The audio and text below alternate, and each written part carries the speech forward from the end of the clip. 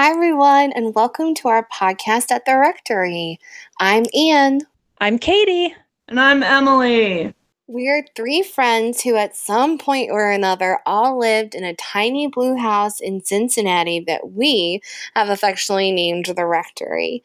And together we have filled it with memories, long hours of PhD work, parties, and a saggy three-legged couch we just can't seem to part with. I like that. Musical sting.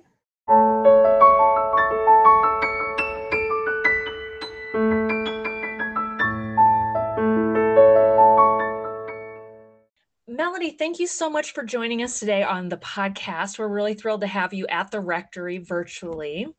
And Melody and I both graduated from the same university. It was Mount Vernon Nazarene College when we both started going. Is that right, Melody? Or was it already university by the time you joined us? I think it was the year that I started that it was university. It was either the year I started or the year right before that.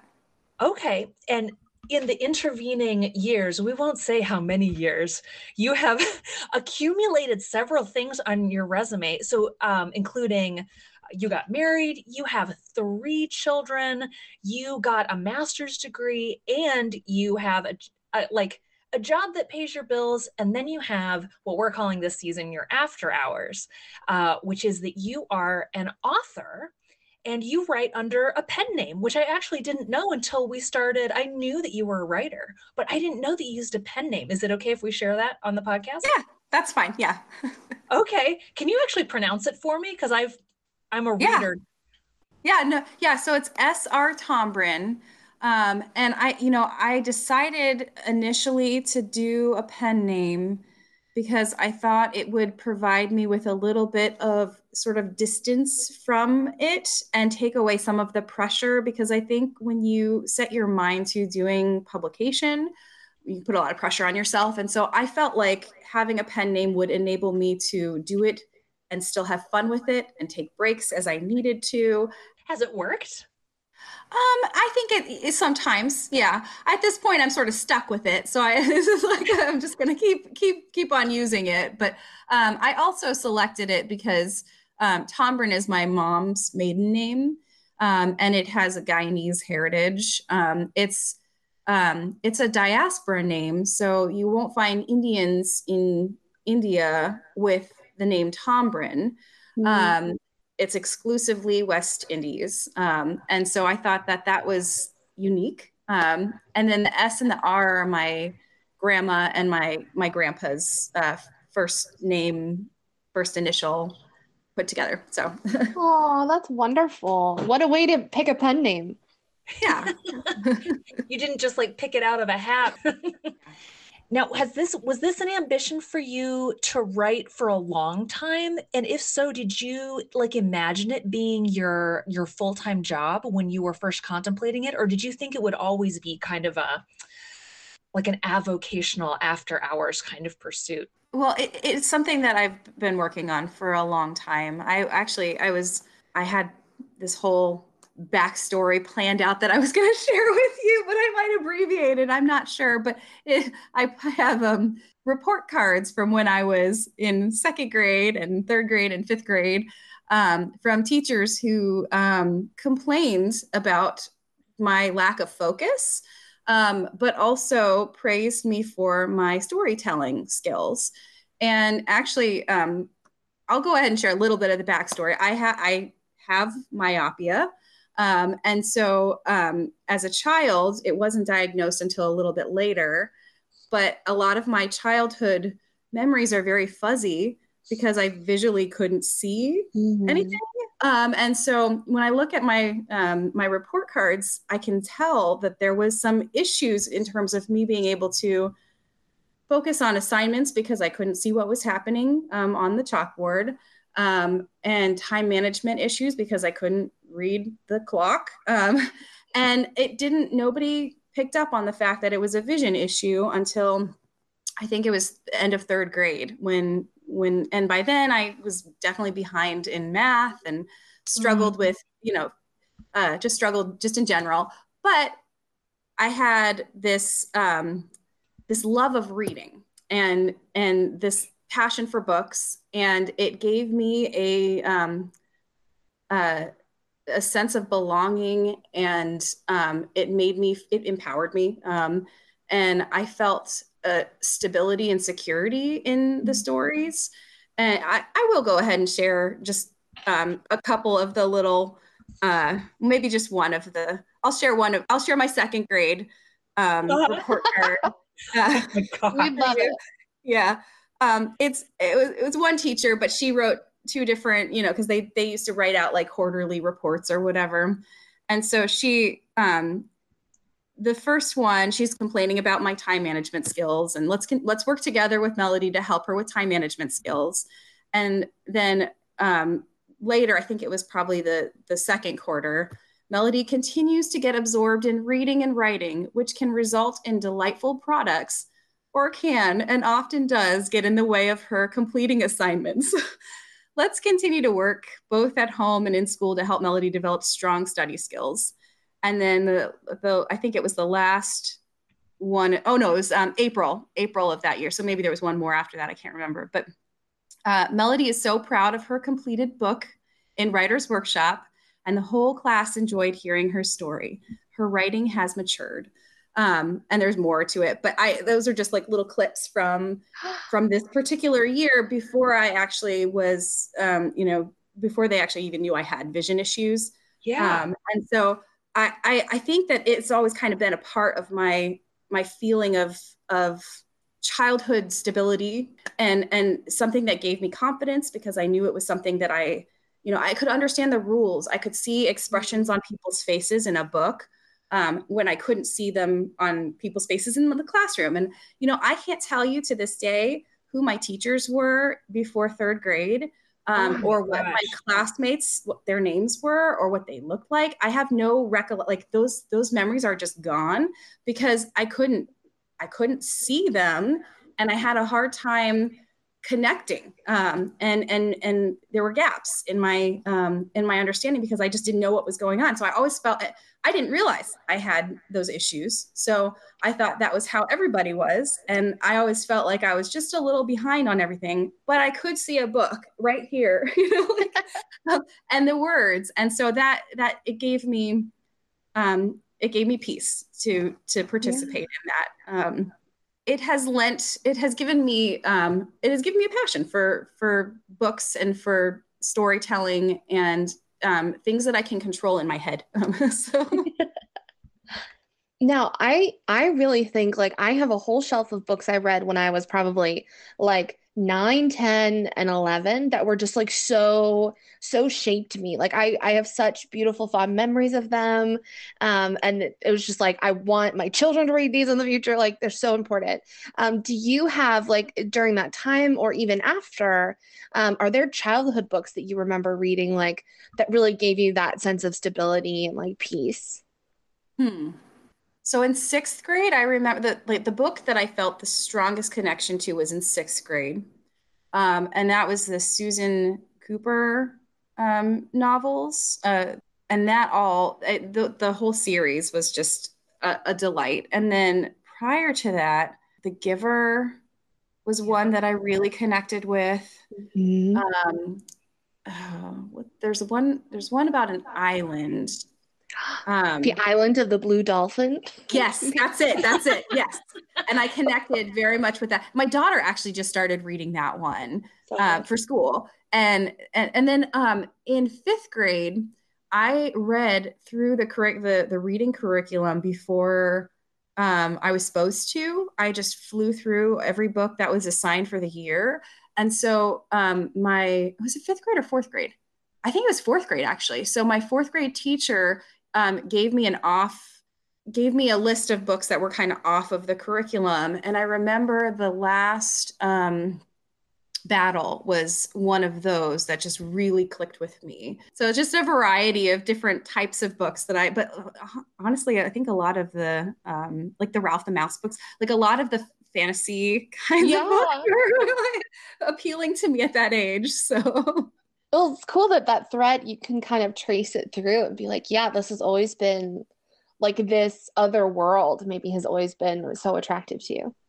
Yeah. And do you think it's the fact that there are there are rules in those worlds that are more, I don't know, maybe more spelled out or concrete than if you were reading like a memoir. There's no like gameplay or rules that you're following in that. It's just somebody's actual life. Is that what appealed to you in Mhm. fantasy?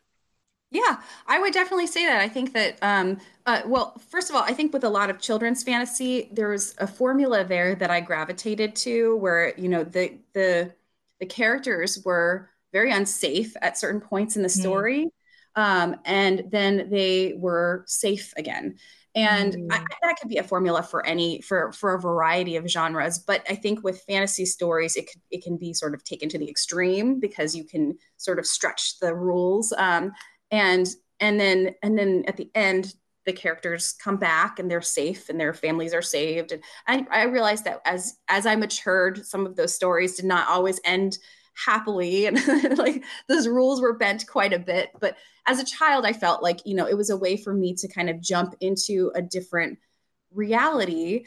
But then I could figure the rules out, and I got it. And then I knew that there would be security at the end of the story. And so it kind of, it pulled me in that way.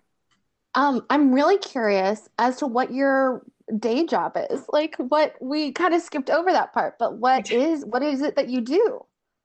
Yeah. So I am a librarian. I'll tell you a little story about my brother. When he introduced me to his girlfriend, he made the kind of funny little bit of backhanded comment.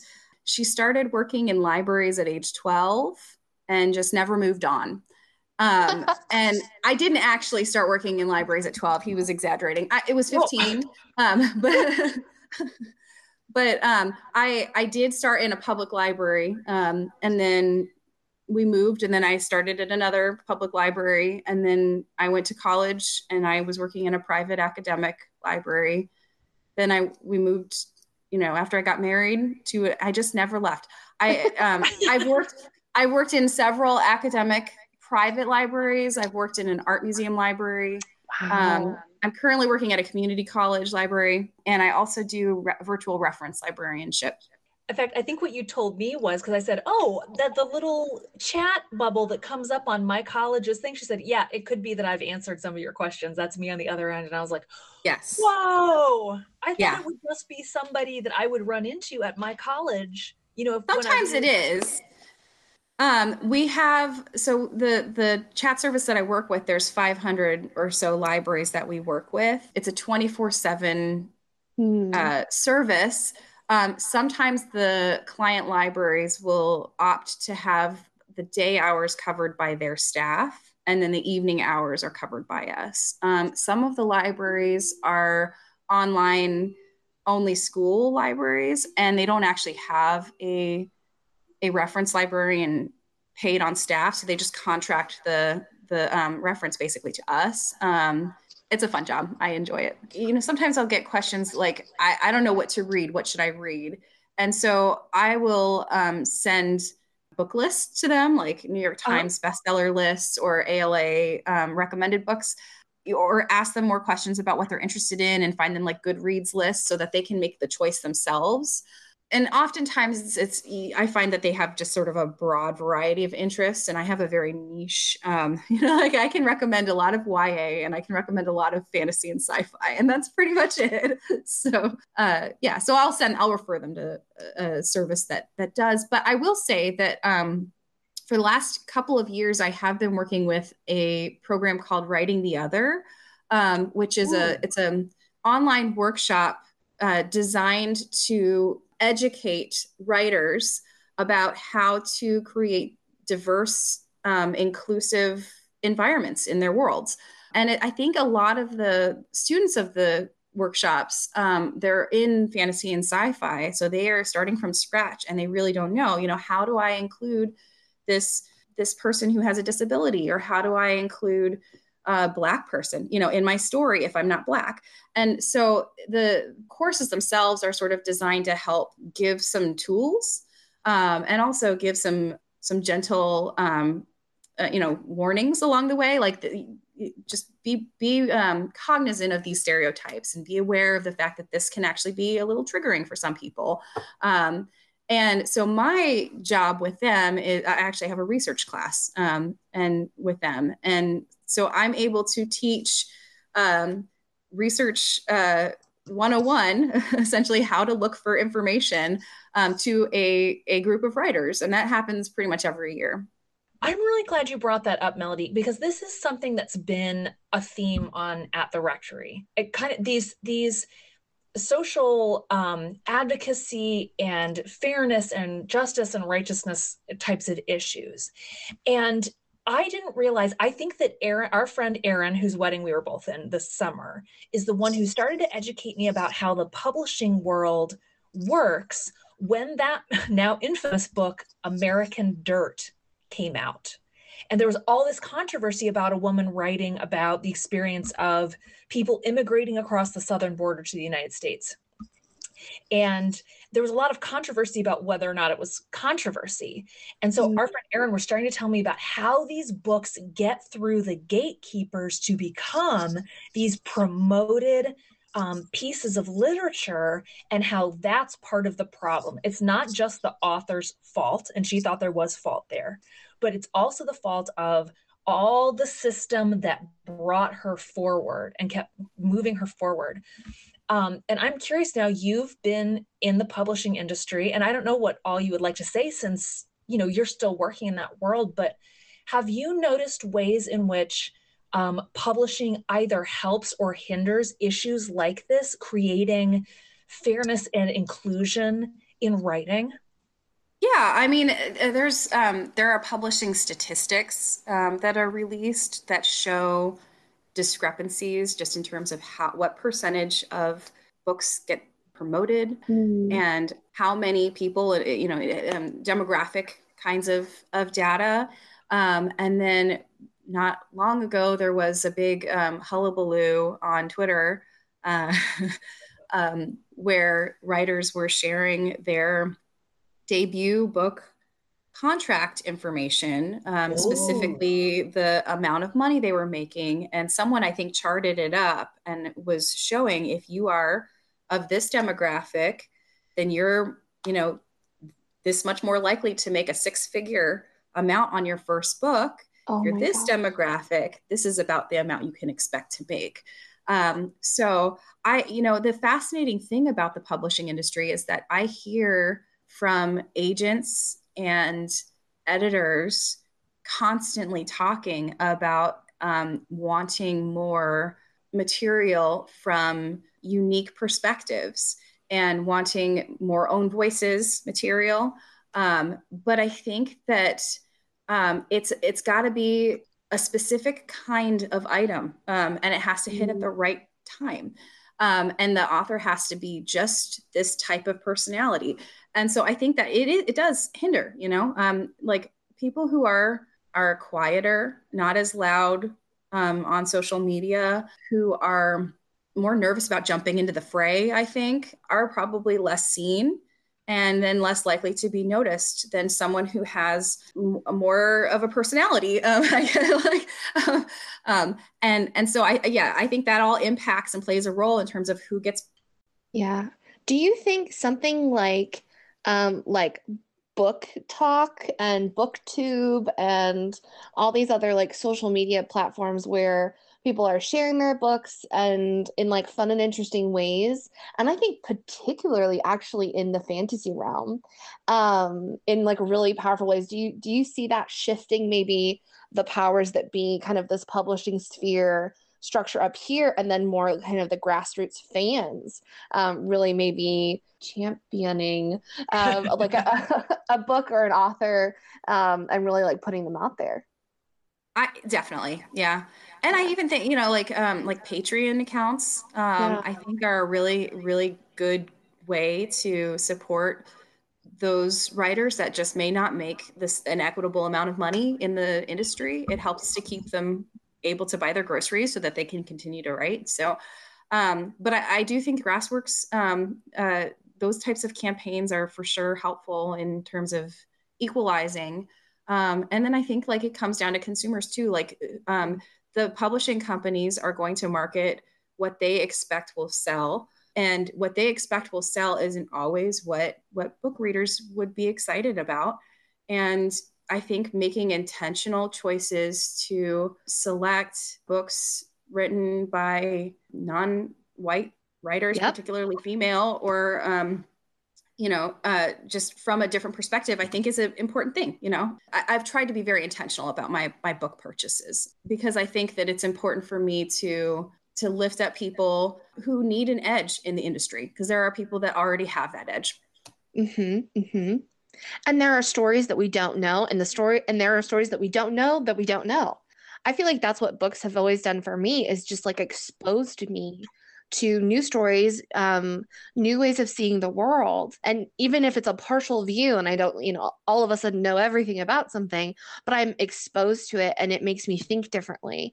And that is just such a beautiful thing. Like I teach at BG and we had all kinds of reading and all kinds of people. And I really tried to be intentional about crafting my syllabus.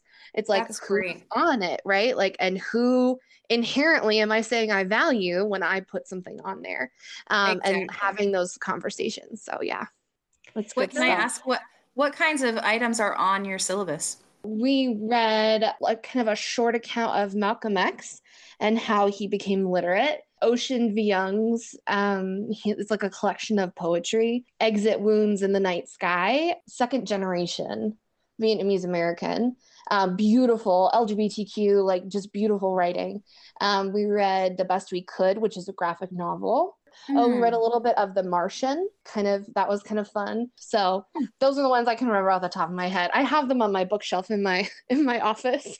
So I'm trying going to have to picture take some it. notes, because I think, one of the disadvantages for someone who is diaspora is that my whole education was very, very whitewashed. And so I, even trying to write anything coming from my cultural background, it feels very muted to me, because I don't have a lot of examples of West Indies, Caribbean, Indian fantasy stories. They're not there. I mean, I can give you a few names of specific people, but it makes it hard for me to feel comfortable in those realms. And it's much easier for me to want to default to writing about a bunch of white people, because that's kind of that's what I've read, Yeah. Do you know it's now famous TED Talk? It's probably like 7 to 10 years old now, but by Chimamanda Ngozi Adichie, where she talks about how she grew up in Nigeria with these books about girls with blonde hair and snowflakes and like apples. Yes. Had this and these were the books that she was reading and that she loved. Yes. They would go to boarding school, but not books that looked like her, and that we're talking about the mangoes or the papayas. They're talking about how the sun is always shining. Yes. What And we actually, read is I've so had those important. conversations with my mom before, because she grew up in Guyana, but she grew up with a British curriculum. And so her story, like she has, like you asked me earlier about formative books. Yeah. I mean, like Charlotte Bronte and Jane Austen, and like those were her books growing up. And there wasn't any variety. It was all British. And so sometimes I will send her a thing I've written, a poem or a short story, but I'll use Guyanese dialect in it, and she will correct it, because it bothers her, because it's not the English that she feels like should be in a written work. Yeah. It's so embedded. And then that makes it hard for me, because my only reference for that dialect is her and her family. But then she tells me that's wrong, and she's reading it, and I'm just hearing it, So I think the other, in terms of books and book recommendations from friends, I want to get, you kind of said, you could tell us specific authors. I just had to look up one. Katie and I have a mutual friend who's been on the podcast, Ayesha Kasichetty. And one of the things, she's from Sri Lanka. And one of the things I was like, Aisha. Like, we both geek out about books. I was like, give me books to read. And so she recommended The Sweet and Simple Kind, and I had to look up how to say it, but Yasmin Gunarante. And I ended up writing like a conference paper and we like presented it together. But it's just like also your friends. Like also your friends have stories and access to stories that might not be in your canon. And maybe just asking more people for book recommendations can give you kind of new insight.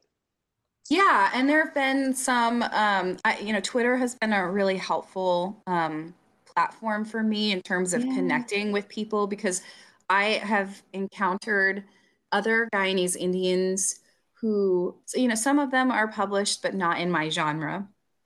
But it's still useful information for me. It's helpful to kind of just expand my horizons in that way. Some of them are published, but are more academic, but still, again, helpful for me in terms of like frameworks for my stories. Some of them aren't published, but are aspiring writers. And I feel like that's a networking opportunity. And then some of them are Guyanese, but not Indian. And there's a difference there.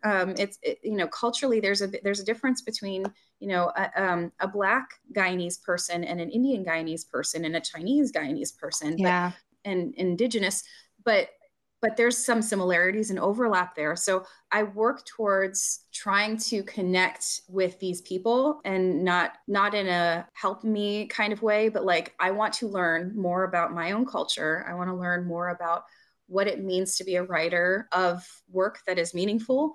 And also it just makes me feel a sense of community and belonging, happening upon these people. So Twitter is mostly a dumpster fire, but I'm glad that also like meaningful, connection. You have to be real careful. I mean, I for sure. That's another reason why I have a pen name, because I can sort of separate myself a bit more on social media.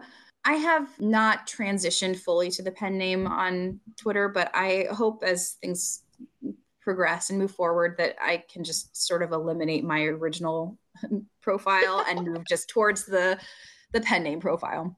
Yeah. Melanie, I kind of find that genre in general is a great place for these kinds of inclusive spaces to be created. And I think there are several different kinds of genre fiction that can do that. But is it your opinion that fantasy in particular makes it possible? Or do you find that fantasy is sort of inherently progressive? And do you think that drew you consciously or subconsciously to fantasy, if you find that to be true, or no? I think that there are aspects of fantasy and science fiction that are incredibly progressive. I think that you can look at it, regardless of who the writer is, you can look at sort of, I'm thinking of 1984. You can look at elements of that story, and almost it feels prophetic, just in terms of what they envisioned for the future, or what they envisioned for different pieces of technology, or how people interact and socialize. And I think that mind game of like, read this thing and then sort of watch how the world evolves and how closely connected it is one of those things that drew me to sci-fi in particular. But I think in other ways, it actually can be a little bit regressive. Okay. Yeah. I mean, I think maybe every genre can be like that. There are voices that are really pushing the boundaries and the limits. And then there are voices that are, that's not canon. That, like that, we need to actually sort of scale back on the political correctness and move towards just a fun story, like that kind of thing. And there's a tension there. And there's, if you get involved in any of the spec fic Twitter, like you said, it's a dumpster fire, and there's always some kind of big scandal about some, there are issues amongst people. Conferences, often there's some big something that's going on with a conference or the conference administration. So there, I can see that there are people on both sides of the spectrum. There are people that are really pushing and advancing the genre forward, and I admire and respect those people. And there are people that are really pulling it or trying to pull it a different direction. And I feel very wary about that, because I think that's not spec fic at its best. That's spec fic trying to fit into this mold that has been done a million times and doesn't need to continue. Yeah. I have friends who are in the comic book world, Yeah. and in the video game world. And those sound very, very similar to what you're Absolutely. describing. And Yeah. they're women. They're all women, and they encounter this intense and sometimes vitriolic language to the work that they offer the space, because you are playing in, right, the like white man's like hobby pool, and he's Yes. like, no, this is Yes. how it's always been. My Yes. entire childhood is built on, and it's like exhausting and It is. really emotional. Yeah. Like the kind of pushback that you're getting from just producing something is just like gross. So Yeah. I kind of get the sense that that's the same kind of space. Yeah, it absolutely is. And my husband actually, he's one of his sort of after hours things is video games, and he has he plays with other people, and he has shared some of those dramas with me as well. So I do think when we talk about it, we see a lot of intersection and similarities there in terms of kind of those voices that are sort of tussling at different points, or it feels like all the time actually right now, but like, Yeah. And I feel like they're like Gen Z people like are just so connected to these worlds of like comics, video games, sci-fi, that really bringing a pretty dramatically progressive voice. And because it's kind of ironic, kind of what you were saying, like you were presented a world in which in fantasy, like you could kind of have future like imagined possibilities and potentials, and then you go into and write and participate in that world, and then suddenly there are rules, and you're like, no, that's not what I experienced when I read this. But then you run into these gatekeepers that are like, that's not how it goes. But I do really, especially on social media, just like full force, so many young people fully participating, and I think really going to help move that line back for the kind of like white male gatekeepers, and be like, that's not how this works. And they're like, oh, please. yeah. Tell me more. Yeah, one of the other things, I haven't done it for a while, but for a couple years right before the pandemic, I was doing slush reading and editing for anthologies and for some science fiction magazines. And it's all volunteer. It's just for fun. But I have made some meaningful connections with people just participating in those activities. And with slush reading, one of the things that you mentioned gatekeepers, and I realized how very subjective slush reading can be in first reading. What voices you elevate and send on to the editor, and what voices you reject. And it is a subjective industry in terms of, and like editors and agents will say, I might have declined this item because I was having a horrible day, and because I had a million things going on, and I was juggling a lot, and it didn't connect with me at that moment. But I have encountered stories that really make me think about the world in an entirely different way, and really push me into, sort of a place of discomfort, but also, left feeling inspired by the end of the story. And then I've encountered stories that just seem mean. Like they just want to poke fun at this person, or they just want to just belittle this gender, or and you can just feel the I don't know. It doesn't feel progressive in any kind of way. It doesn't feel like it's uplifting. It doesn't pull you into something, some higher level thinking. It just feels like elementary school recess. Petty. Yeah. Someone's name calling. And so that, those are kinds of the things that I think about when I'm reading, like what is like pulling me into some into kind of higher level thinking, and what is yeah, what is maybe not suited for the magazine for general consumption. Is there a genre that you've never dipped your toes into as a reader that is like you either feel like you should or you want to, but like kind of haven't made your way over there yet? Yeah, I think memoir. Okay. I should read more memoir. Why? Why should you read more memoir? Because I think that it would be helpful to put myself in other people's shoes in the real world. And I think it never hurts to experience people's actual journeys. I think that creates empathy. I like that. Melody, can you say like the titles of some of the books that you've written, or how many books have you written? Can you give us like a stat, kind of run the numbers? So I have a number of unpublished books. I have a few published short stories. I have probably 8 or 9 published poems, and I have one small press published book. So I think they're all the published material is on my website. A lot of the unpublished stuff does not have a set name, and I'm not sure it would like mean anything to you, but if on my website, I do have a list of the items that I have published and their names.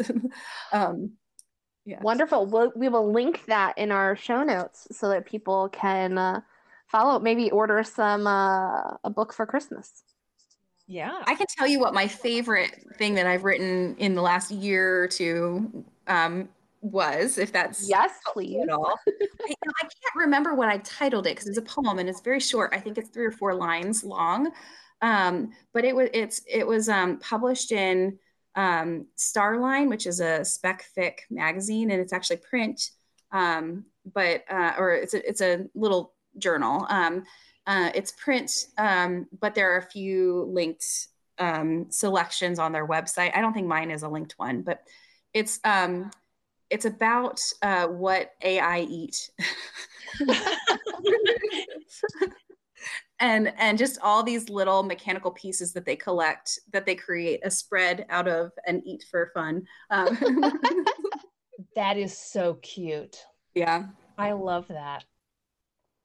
Well, Melody, as we're kind of wrapping up, I want to ask Melody a question that actually is sort of from a different season, but I feel like it does work with our After Hours theme too, which would be, how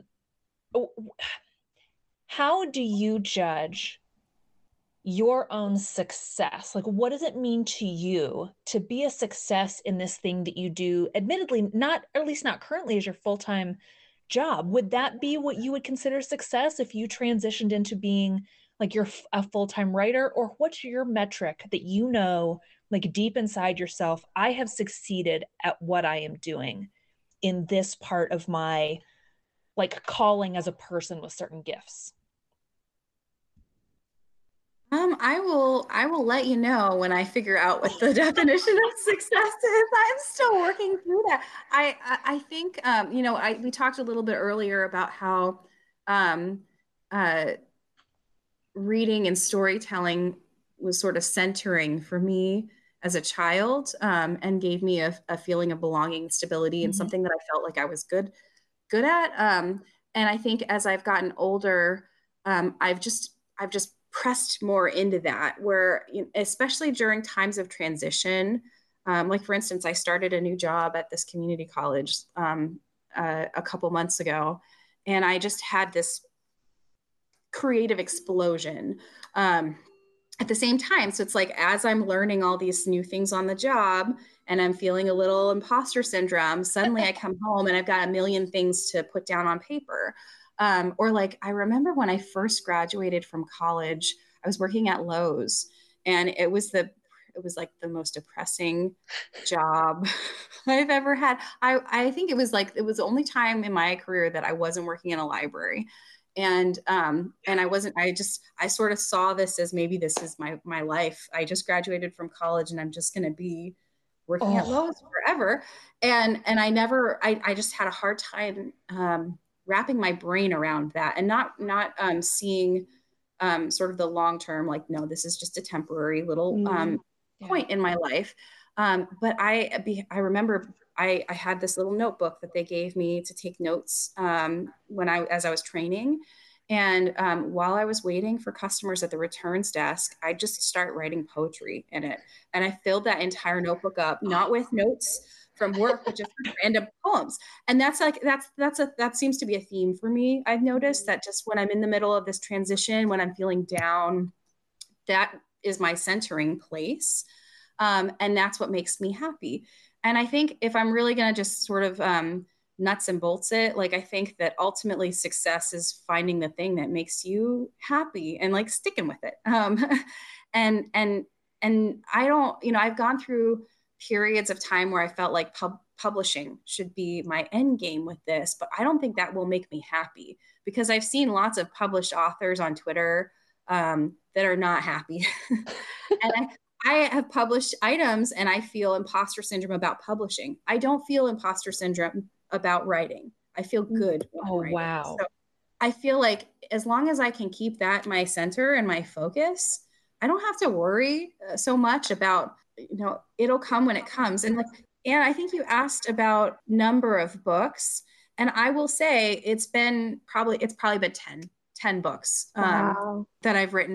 There might be a couple more in there that I'm forgetting about that were really terrible, but I think I would probably say I have 10 solid books, and I have one that is small press published, and I have one that made it through Pitch Wars, which is a writing competition. You compete with other people in your genre for a mentor who's established in the industry, and then that person kind of helps the book get ready for agent submission.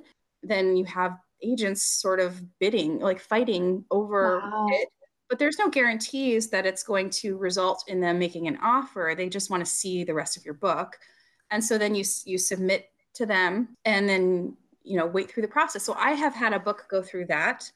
I had numerous requests for a lot of my books, but I haven't had the right connection yet. The magic hasn't happened yet in terms of an agent. And I think I'm okay with that. I'm just going to continue doing the writing thing. And if more happens, then I will take it into stride. And if not, then I will continue to make my happy place the point where I am right now, I think.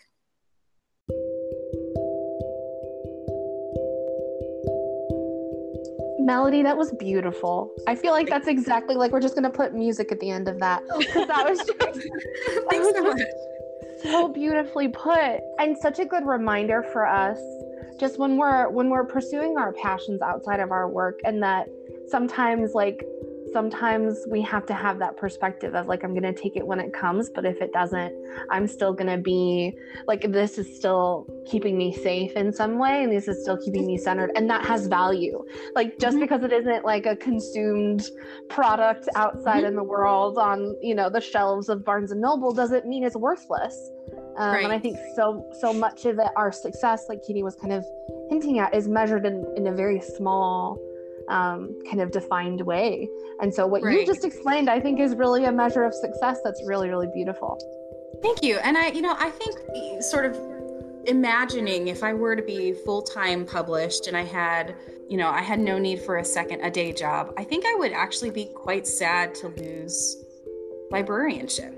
I think that my day job is something that also makes me feel, I would not have started when I was 15 and stuck around for this many years if it wasn't meaningful work for me. Mm-hmm. So in some ways, the way things are right now, it feels very balanced, and I'm happy with that. And I don't want to throw too much into it right now while I'm raising kids and all of that, but I do want to keep writing. Like, that's just not going to stop. Yeah, that's awesome. Keep going. Yeah. Melody, thank you so much for making time, between husband and kids and work and books to come talk to us. This was so great. Sure thing. Thank you so much for having me.